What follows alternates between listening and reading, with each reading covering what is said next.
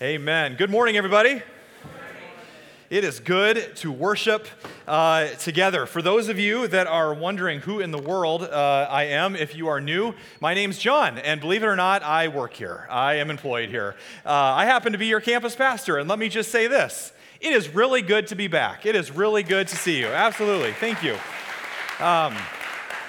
If you're unaware, I've been away for the last couple months on this fancy thing called a sabbatical, which pastors tend to do about once every 7 years or so, and had an opportunity to do that. And so it was fun to come in this morning and see a lot of familiar faces, but also some new faces as well. In fact, in the first 5 minutes that I walked back in here today, after being gone for 3 months, the first person that walked up to me said, "Hi," and I didn't have, my name tag on or anything, or my microphone, and they didn't know me from Adam. And so they just, handed me a bulletin and said, "Hey, welcome. Are you new here?" And I said, "Yes, I actually am," after being away for a while. So it's good to see the church continue to grow, continue to be the church as well. So if you're new to our community, I just want to say welcome. We're glad you're here. I'm new today as well, so we're in the same boat. We are so glad that you are here. So that's kind of basically been what I've been doing, is just hanging out and resting and getting refueled and filled up and doing what I believe is the most important two things that we can do in our lives. With all of our time, no matter what you do, no matter what you accomplish, no matter the accolades or the titles or the positions that you have, they will never outweigh the two most important things that you and I are called to do with our lives.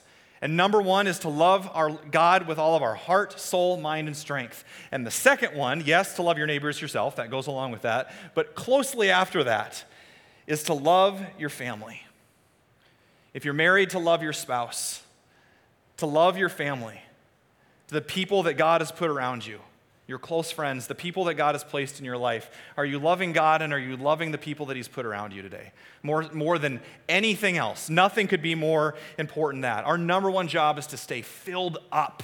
And that's what I've been trying to do over the last couple months. I've also had the opportunity to do a little bit of traveling, to visit some other churches, which I normally don't get an opportunity to do because we're here, obviously, all weekend, and that's a good thing. But visited about 9 or 10 different churches just to see what God is doing out there. And let me just say that we are so blessed with what God is doing here at Hope. But it's fun to see what's going on out there, as well as just do some visioning and do some dreaming about what the future of our church is going to be like. That's kind of one of my key roles on staff here, is to dream and to vision about what 2 years might look like, or 5 years, or even 10 years. Or can you imagine? I geek out about this stuff. I don't know if you do, but like 20 years from now, what is God going to be doing at Hope Des Moines? What is He going to be doing here? I hope that you get excited about that, because God is on the move. And I wanted to tell you this, and I absolutely mean this. I absolutely mean this. I've had a lot of time to think about it. There is nowhere else I'd rather be. And I have never been more excited to be your pastor. I have never been more excited about what God is doing in this place, and I cannot wait to see what He's going to do here, even just this year. We're starting a preschool, oh, by the way, right? Just little things. So, all these things that are coming up, I've never been more excited. So I want to say, before I go further, I want to say a huge thank you to Amanda Nepple, our discipleship director, who did an incredible job leading you these past few months. Thank God for her. That is not an easy thing to step into and just say, well, now you're in charge. But we have an incredible team. It's not just Amanda, but our incredible team that has surrounded her and myself that does so many things that you will never know behind the scenes. And if anything, these last few months are a reminder that the church is not about me. Hope Des Moines is not about John Annenson. Hope Des Moines has never been about me. It will never be about me. And as a matter of fact, it's not about you. I'm meaning you personally, any one of us. Church is not about an individual. Church is about us as a community. Jesus says, where 2 or more are gathered in my name, there I am. It's not about a building. It's not about budgets. It's not about money. It's not about who's on stage. It's about the fact that we are gathered together as a community in Jesus' name. And so I want to thank you as well. I want to thank you for being the kind of church that understands the importance of staying filled up. Self-care is never a selfish thing, because you are the only you that we have, and we need you. We need every single one of you. Just every single one of you is just as important as the next person sitting next to you. We need you, and so we need you to stay filled up. A congregation is only as healthy as its individual members, and so we want you to take care of yourself. Rest and taking care of your heart is not just for pastors and leaders. It's for all of us. Every single one of us is called to take care of our hearts. So thank you for being the kind of church that understands that. If anything, over the last couple months, and maybe you've realized this yourself too, but we all need reminders. I've just been reminded over and over, I am human. Yes, pastors are human. I am human, I am broken, and I am in need of a constant reminder to get filled up by God. I am in need of a constant reminder that nothing, and hear me say this, nothing is more important than being with Jesus. We get so busy. We get so distracted. Our schedules get so filled up. Everything in your life is going to flow from your relationship with Jesus. Notice I didn't say doing things for God. Notice I didn't say being busy. Notice I didn't say joining 8 Bible studies and being here every night of the week. Are you taking care of yourself? Over and over the last couple months, God just kept saying, John, how are you? How's your heart? How's your heart? And I want to ask you that this morning as well. How are you really? Like behind the church masks, the fakeness that we put on sometimes to try to cover up what's really going inside. I'm up here on the stage saying, I don't have it all together, and there's a lot of questions and doubts that I have. And God says, John, I care for you. You. Yes, God loves the world, but he loves you. And he cares about your heart. Not just, oh, did you have a good day or a bad day, but like, how is your heart this morning? Is there joy in your soul? Is there passion and excitement in your life? Do you feel connected to God? Are you experiencing intimacy with him on a daily basis? Or is it just kind of a routine, a religion, a ritual, something you do on Sunday mornings? Every single day, like Jed said, we have the opportunity to worship him with our lives. How's your heart? One of their questions about the heart is, do you know who you are? Could you tell me who you are apart from your job, apart from what you do? God just hammered that home in my heart over and over again these last couple months, to where I hope that I can say, when somebody asks who you are, I don't lead with I'm a pastor, because first and foremost, I am a son of God. I am a son of the living God. You are sons and daughters of the living God. I am a follower of Jesus Christ, and that is the most important thing in my life, more than anything else that I do. And somewhere after that is doing ministry. But knowing who we are. How's your heart this morning? In fact, one of the wisest men to have ever lived, King Solomon, way back in the Old Testament in the book of Proverbs, writes about the importance of this. And let's read this together from chapter 4 up on the screen. And I apologize for those of you that are on this side of the worship center today. Our Rio de Janeiro skit is in the way here. Sorry about that. So do the best you can today. We apologize for that. But let's read this together. Above all else, guard your heart, for it is the wellspring of life. See what's highlighted there? Above all else. I think if we're honest, some of us look under the hood of our car a little bit more often than we check the condition of our heart. How are you? How's your heart? How's your identity? Is it rooted in him? One of my son, Caleb, my 3-year-old son Caleb's favorite toys right now is this doctor's kit, this Fisher-Price doctor's kit. And he loves this stethoscope, although he has no clue how to use it, as most kids don't. And that's half the fun. So he puts it on, not like this, but like this, around his neck. And then what he loves to do is, like, if we're sick or if we're tired or, Evie fell down and bumped her head or something happened to him, he'll go up to us and he won't place it here on our chest. He puts it on our knee or our leg or our toe or our tush or the back of our head or something, anywhere where you're not supposed to put it. And he thinks that if you push this little red button, which makes the heartbeat noise in there, which is pretty cool, then everything will be better. So he comes up to me and says, Daddy, I'm going to fix you. And he puts this on me and just pumps it about 4 or 5 times, then takes it off and goes, and then you take off your microphone and he says, now you're all better. It's just that easy, right? I wish it was only that easy, right? Stethoscopes are amazing things. The inventor of the stethoscope once said, if you use this device correctly and you listen to your patients, they'll tell you how to heal them. I was thinking about that this morning, not just in a physical sense, but in a spiritual sense. I mean, wouldn't it be cool if we could find a stethoscope that, not just could hear, physically what's going on inside of you, but just know what's going inside of every person, what you're feeling, and every object? Wouldn't it be cool if we could just find a stethoscope that could do that? Well, boy, we're in luck this morning. Some really smart people, they invented one. And one day, this guy just found it laying on the street. Take a look.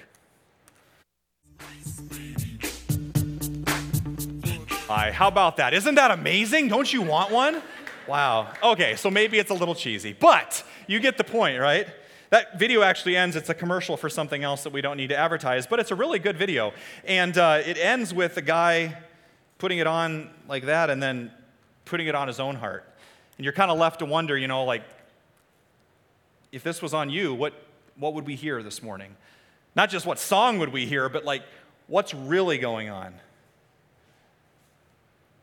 Loneliness, exhaustion, stress, fear about the future, relationship struggles, maybe just apathy. You just have this indifference towards God. Wouldn't it be great if there was like a spiritual stethoscope, like a God stethoscope, that we could just know what's really going on? Well, one of the amazing things about God's Word, about that Bible that you're holding in front of you this morning, is that not only do we read it, because it's God's Word, the Bible reads us. Scripture says it's like a mirror, and when we look into it, we see how broken and imperfect and how in need of a Savior we really are. So the good news is, no matter what you're feeling this morning, no matter what you brought in with you, God wants to fill you up with His joy and with His life and with His love. And He's asking you this morning, how's your heart? Let's tend to your heart. Let's talk about you this morning. And maybe today is the day to get refocused. You've drifted away. It's time to get realigned and make Him the number one priority of your life. God's Word is so practical. God says, guard your heart. Why would He do that? Because everything else flows from it, including something as practical as money, as your finances. And that's where we're going to focus our time today. So if you have your Bibles, if you're not there, turn to Luke chapter 12, and we're going to hang out there for a while today. Luke chapter 12, verse 16. We're continuing a series that we kicked off last week called There's an App for That. And no, this isn't an app for your iPhone. It's a different kind of app. That God's Word has practical apps or application for our lives. And so we're talking about, last week we talked about family and marriage and relationships. This week we're talking about money, believe it or not. I know everybody's favorite topic, and I couldn't wait to come back for sabbatical to preach about money and to beat you over the head and make you feel really guilty. No, that is not my job today. But, however, our passage is about that, and we can't ignore it. So we dig into it, and what we see is that Jesus tells the story that you heard read. Jesus tells the story of a wealthy man. And don't worry, this applies to every single one of us. He tells the story of this wealthy man who has an abundance of crops, and because of that, he's good to go. He is financially set. And yet, hear me say this, the way that he handles his finances drives him away from the heart of God. Did you hear that? There's a way that we can handle our finances that will actually drive us away from the heart of God. And yet, some of you, I'll just stop right here. Some of you are thinking right now, oh, okay, here we go, another sermon about money. Gee whiz, first Sunday back, and that's what you have to talk about, right? Some of you, your worst nightmares are coming true because you've been away from the church for a while, and you have this fear that all they ever do at church and all pastors ever do is talk about money, right? Well, I've got good news for you. This is not going to be a normal sermon about money, because I think there's two realities that I want to point out just to clear the air. Whenever we talk about church and we ever talk about money, there are two ditches, I believe, that we can fall into, two extremes that we go to. And God says, find the narrow road. Go right down the middle of the road. Don't go to one extreme or the other. One extreme when it comes to talking about money and our relationship with God, and particularly in the church, is that we just avoid it. We don't talk about it at all. Some of you have been a part of a church for a long time, and they never talk about money. It's like, oh, we can talk about the Bible, and we can talk about prayer, but yeah, there's this spiritual discipline known as tithing and giving, but let's not talk about that because, heaven forbid we offend anybody, because Jesus never offended anybody, right? Wait a minute, He did all the time. If you're reading your Bible and you're not being offended or challenged or rubbed the wrong way once in a while, we may not be reading our Bibles correctly. Jesus didn't set out to offend people. It's just when we hold up what Jesus says in God's Word and we hold up our lives, sometimes they don't match up if you're anything like me. And there's a little bit of friction there. They should rub against each other. You should be challenged.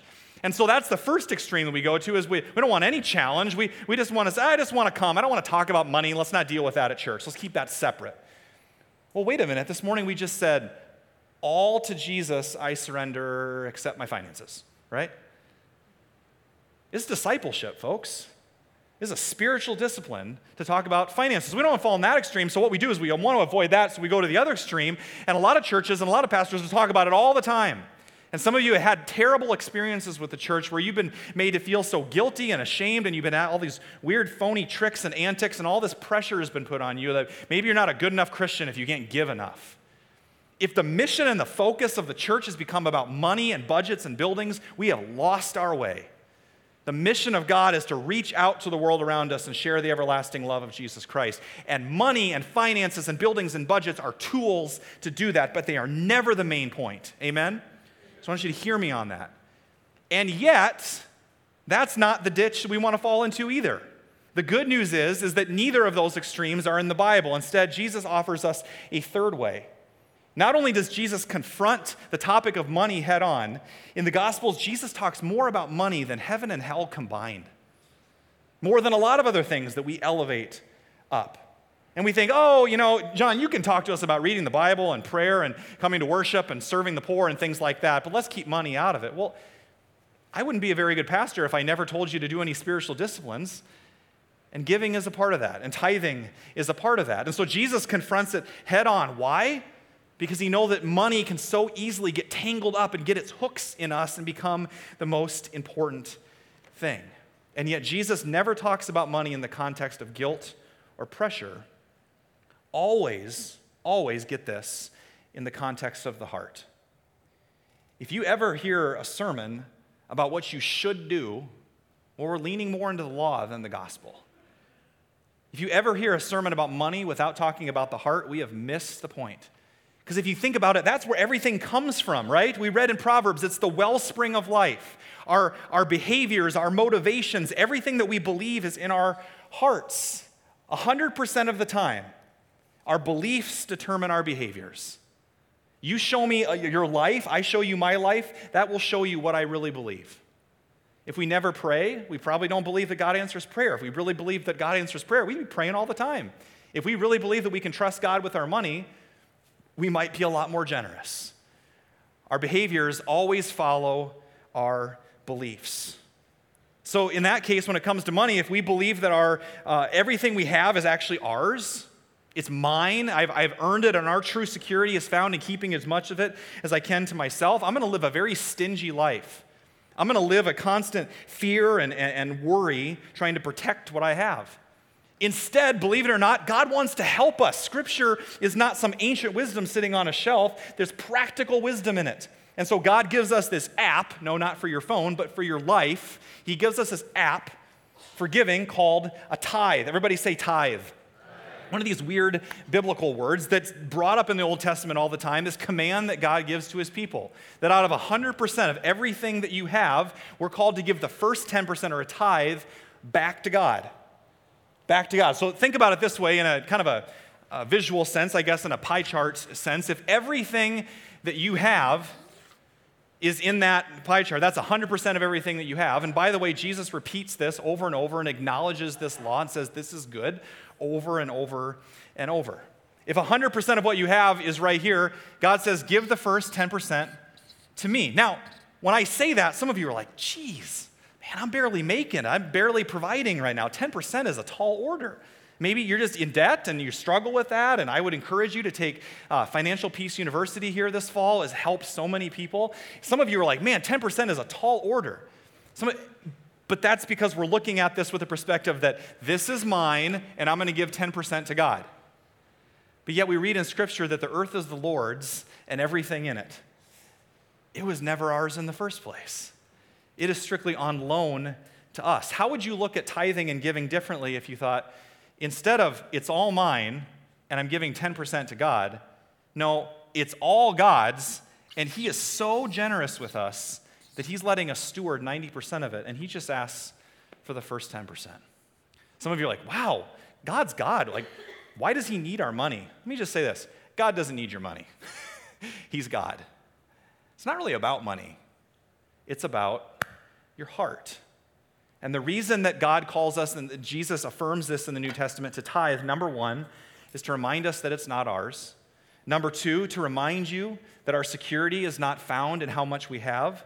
And number three, get this, so He can increase your joy.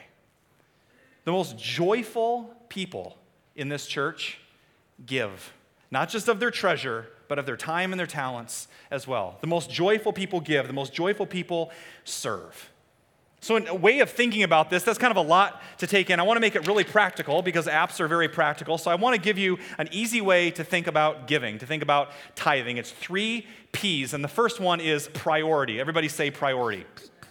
Priority. So we talked about this, right? God says make it a priority, not when you've done all the other things. And just let me say this. If you are struggling to get by, if you cannot provide for yourself and your family, do that before you give anything to the church. Take care of your family. That is what God has called you to do. However, a lot of us are in a place where we're doing okay and we can give, and God has given us blessings. And so make it a priority. Make it the first fruits, not an afterthought, not the leftovers. Okay? Not after everything else has been taken care of and you've got your Starbucks fix for the month.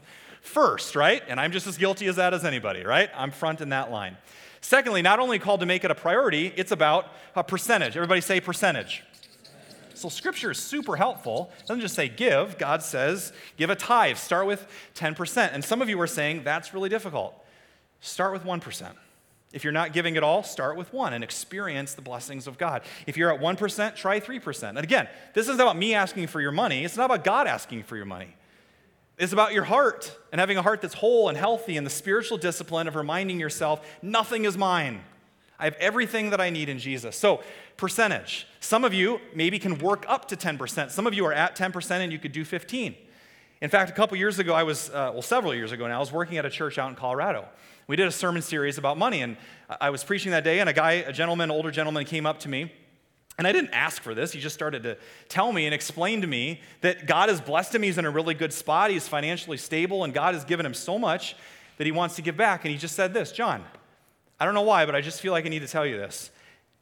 If I gave to the church any less than 20%, I would be robbing so many people of the blessings that could provide, and I would be robbing myself of so much joy that God has for me to experience.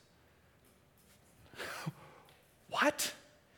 Do you hear the complete reversal of how we often think about? It's usually, what do I have to give? What do I need to give? Do I have to read my Bible? Do I have to pray? Do I have to go to church today? He's completely flipped that on his head and said, what can I do? I get to give, and I want to experience more joy and more freedom that comes with giving. And so if that's you, give more. Percentages. And last but not least, like we just talked about, everybody say progressive. No, not the insurance, but progressive giving. It's just what we talked about. Give a little bit more, give a little bit more. Again, God doesn't need your money. He wants your heart. And take him up on this. I challenge you to do that. It's a spiritual discipline. It's a part of growing in our faith in Jesus Christ. No guilt, no pressure. And you can do that here at Hope Des Moines. It's super convenient. My wife and I just do it online, and we don't even think about it. Then we know it's a priority. We know it's number one. And you can do that too. You can go online. Anything you give here stays here. You can give it to our general fund. And I just want to put in a plug for our giving campaign, Building Hope Together. A lot of you have no idea what I'm talking about. 3 years ago, we started this giving campaign to support the purchase and the renovation of this church that we're sitting in right now. And the reason I bring it up is because half of you weren't here 3 years ago. Praise God for that. We've doubled in the last 2 to 3 years. How about that? So cool. Praise God.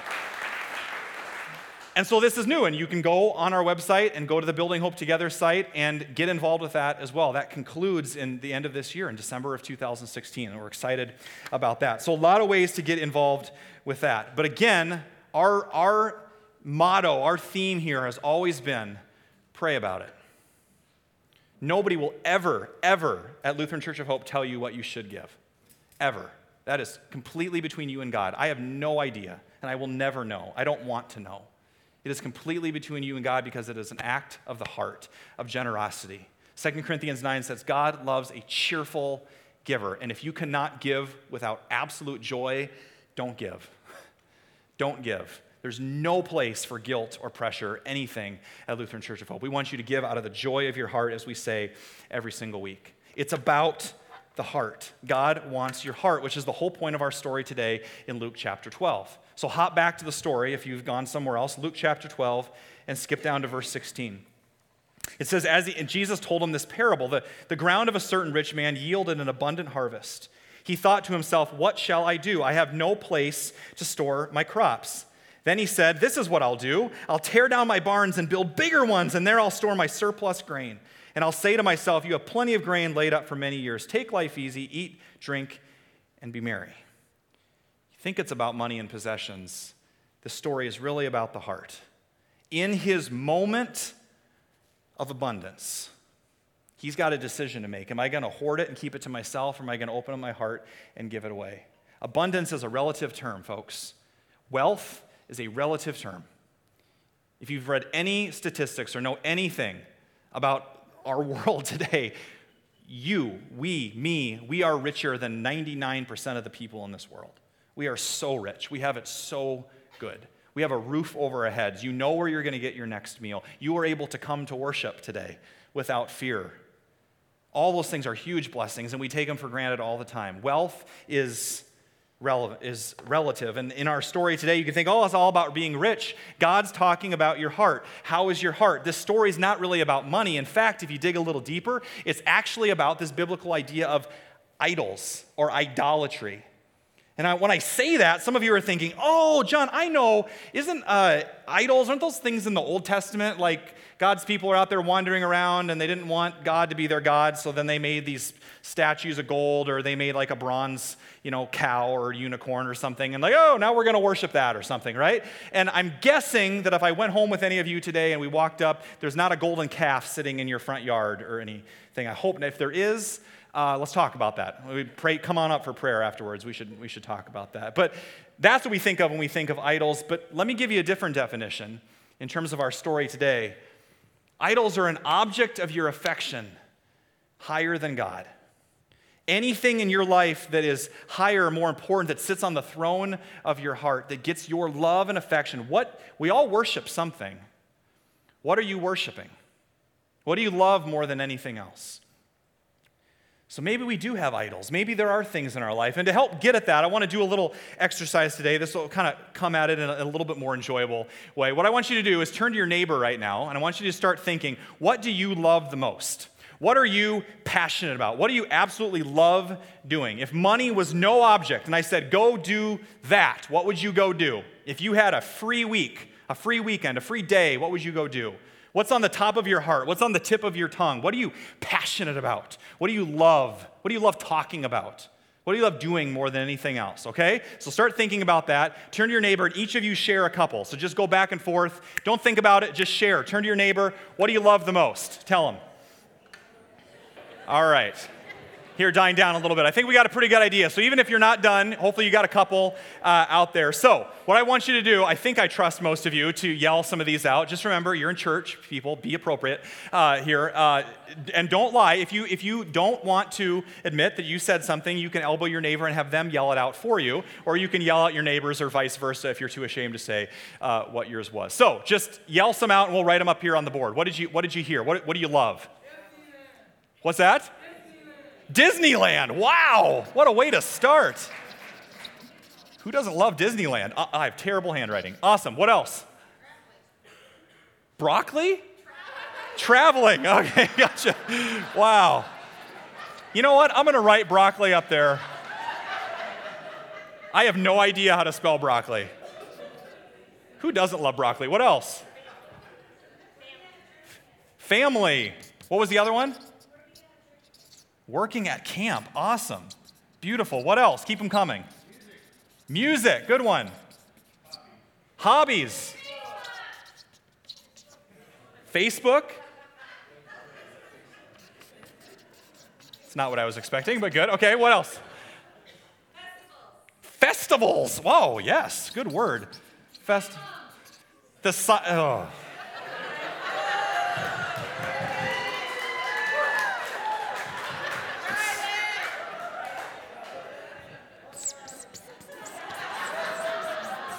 What else? What else? Anything else? Food? Yeah. Food. We heard some foods. Okay. The last two services, somebody from the back, from the cheap seats, has yelled out, Pokemon Go. What's that? Worship. Good one. Thank you. I needed something to come back from that. No Pokemon Go. So, okay, we'll stop there. We could go on and on and on. Here's the thing. I want you to look at that list. I want you to think about everything that's in your head or what you thought of. There is nothing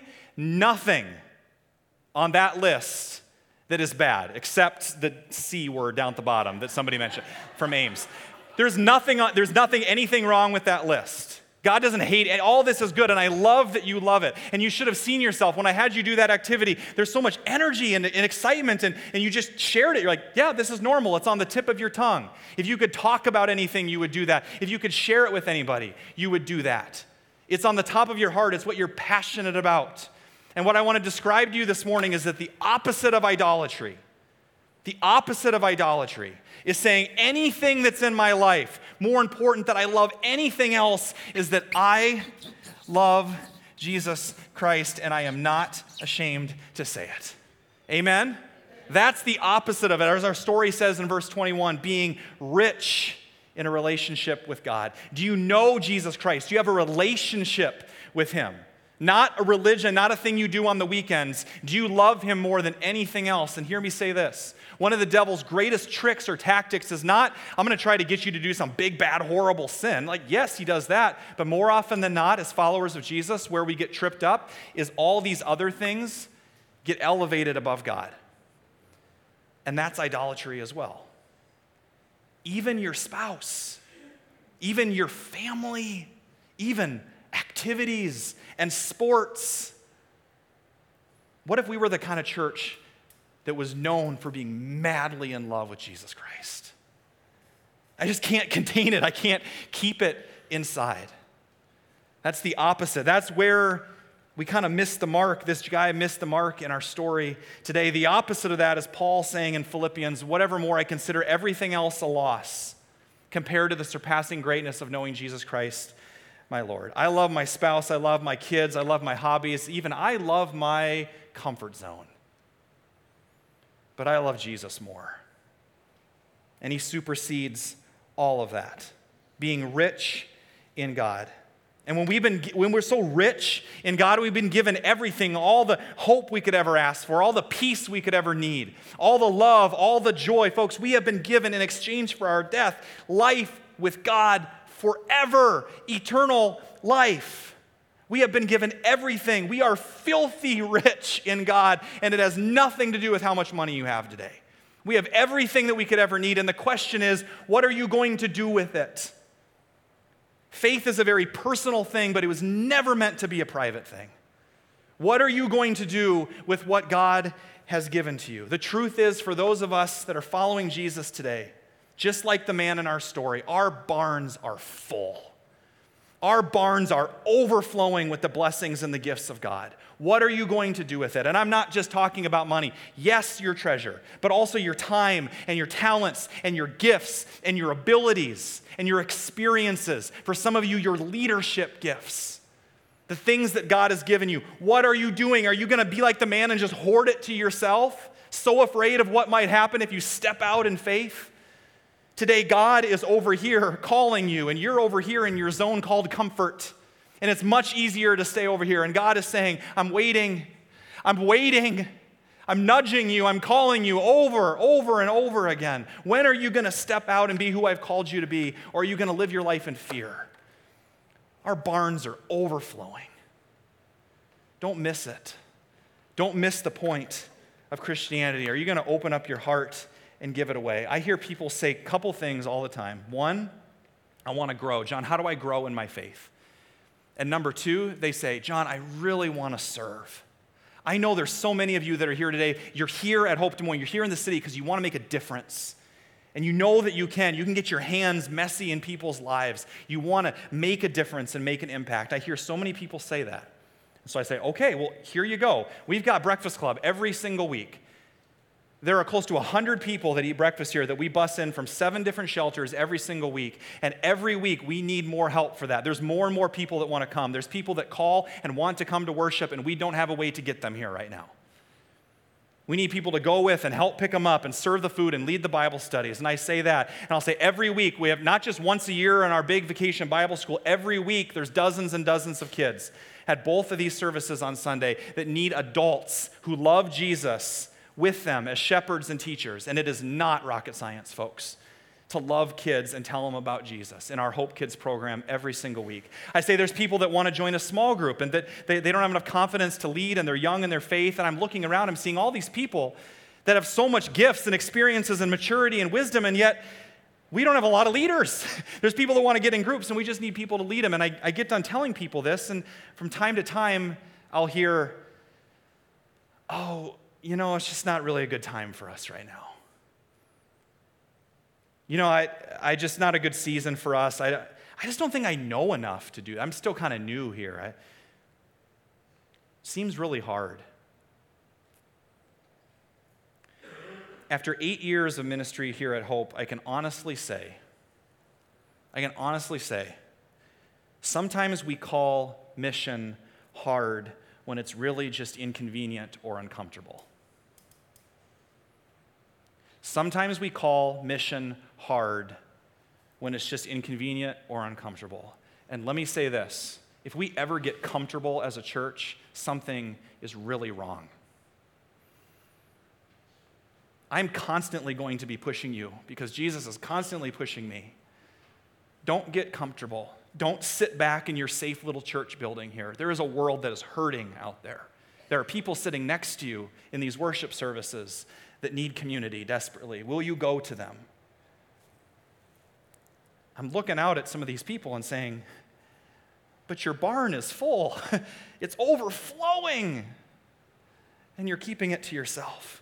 And we have an incredible opportunity to do that starting tomorrow night, not tomorrow morning, tomorrow night for Vacation Bible School. There's going to be over hundreds of kids in this building, volunteers, dancing and singing their hearts out to God. It basically turns into a revival. It's amazing. And the skits and the games and the crafts and the food, everything. It's so much fun. And we don't want you to miss it. And I know how easy it is when you hear VBS. Some of you are like, oh, I know. It's like for people that are really in shape and wild and crazy and have all this energy and dance around it. It's for you. I can confidently say that. It's for you. There are so many different roles behind the scenes, high impact, low impact, hands-on, not hands-on, with the kids, without the kids. We would love to have your help. We don't want you to miss it. And if you're ever wondering why we do what we do, why all this stuff? Why do we go to this extent? Why do we work on this for months? A couple years ago, I got a letter from a little girl, an 8-year-old girl, and her mom after attending VBS here. This is why it matters. And this is in her writing. She says, "Dear Hope Church," I love that. We can be whatever, Hope Church, Hope Des Moines, whatever you want us to be. She says, "I wanted to write you a note to say that at first, when I came to Bible school, I was really scared because my friend Maddie invited me and I'd never been to a church before. I'd never been to church. And there was lots of new people. But now that Bible school is over, I'm so happy that I got to come. Because I'd never known that God is always with me, even when I feel alone. So my mom and dad don't live together anymore. And so this has been a really hard summer for me. But one day, Maddie gave me a hug after VBS and said, "Ashley, it's going to be okay. Just remember what we learned at VBS, that God will never leave you." I'm so glad that my friend Maddie asked me to come. P.S. I didn't know we were allowed to dance in church, but I like it. That was the best part. Love, Ashley. If you wonder why we do what we do, that's it.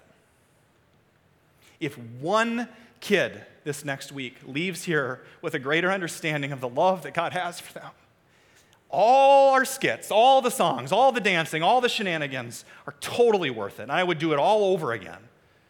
I would do it all over again. And we just want you to come along for the ride. We don't want you to miss what God is doing. Don't just be here on the weekends. You got to check out. You got to be a part of our community and see what's going on. And that's why we do what we do, because kids need to know that. Whether it's going and helping and picking them up on the bus, or backpacks and school supplies, or hanging out with them this week. Who are you going to invite? I'm so glad that 8-year-old girl got invited. Our 3-year-old son, Caleb, invited our neighbor, another 3-year-old boy, via FaceTime. So, there's no excuses. Are you grandparents? Who are your grandkids? Your nieces, your nephews, your coworkers, your neighbors, your friends, who needs to be invited here to hear about the love of Jesus? And again, go talk to Tiffany, go talk to Amanda at the booth in the back afterwards, and they'd love to connect with you. We do VBS because kids need to know the love of Jesus. We do VBS because it's for adults too, and you're going to grow in your faith like never before. And last but not least, we do VBS because we really don't like to take ourselves too seriously. The ability to have any sense of pride in ourselves ended a long time ago, so now we just goof off.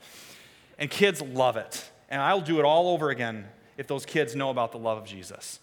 And so we have people that are song leaders and all that and everything, and your pastors are going to be dressed up in crazy Olympic outfits this week. Folks, your pastors might be wearing tights this week, and if that's not reason enough to come, you need to come to VBS. So, one thing, though, is that a lot of you are sitting there still thinking, I just don't know if I could ever do that. I don't know if I can come to VBS. Well, good for you. We're bringing VBS to you today. So I'm going to invite up some of our song leaders and our dancers that are going to help us out. And I would love it if you stood up, and we're going to have a little VBS action right now. So go ahead and stand on up. Yep, this is for you. Okay. That's for everybody. Turn to your neighbor right now and say, you're not too cool. Just tell them that right now. You're not too cool. You're not too cool. This is for everybody. Tiffany's going to teach it to you, and then we're going to do it together.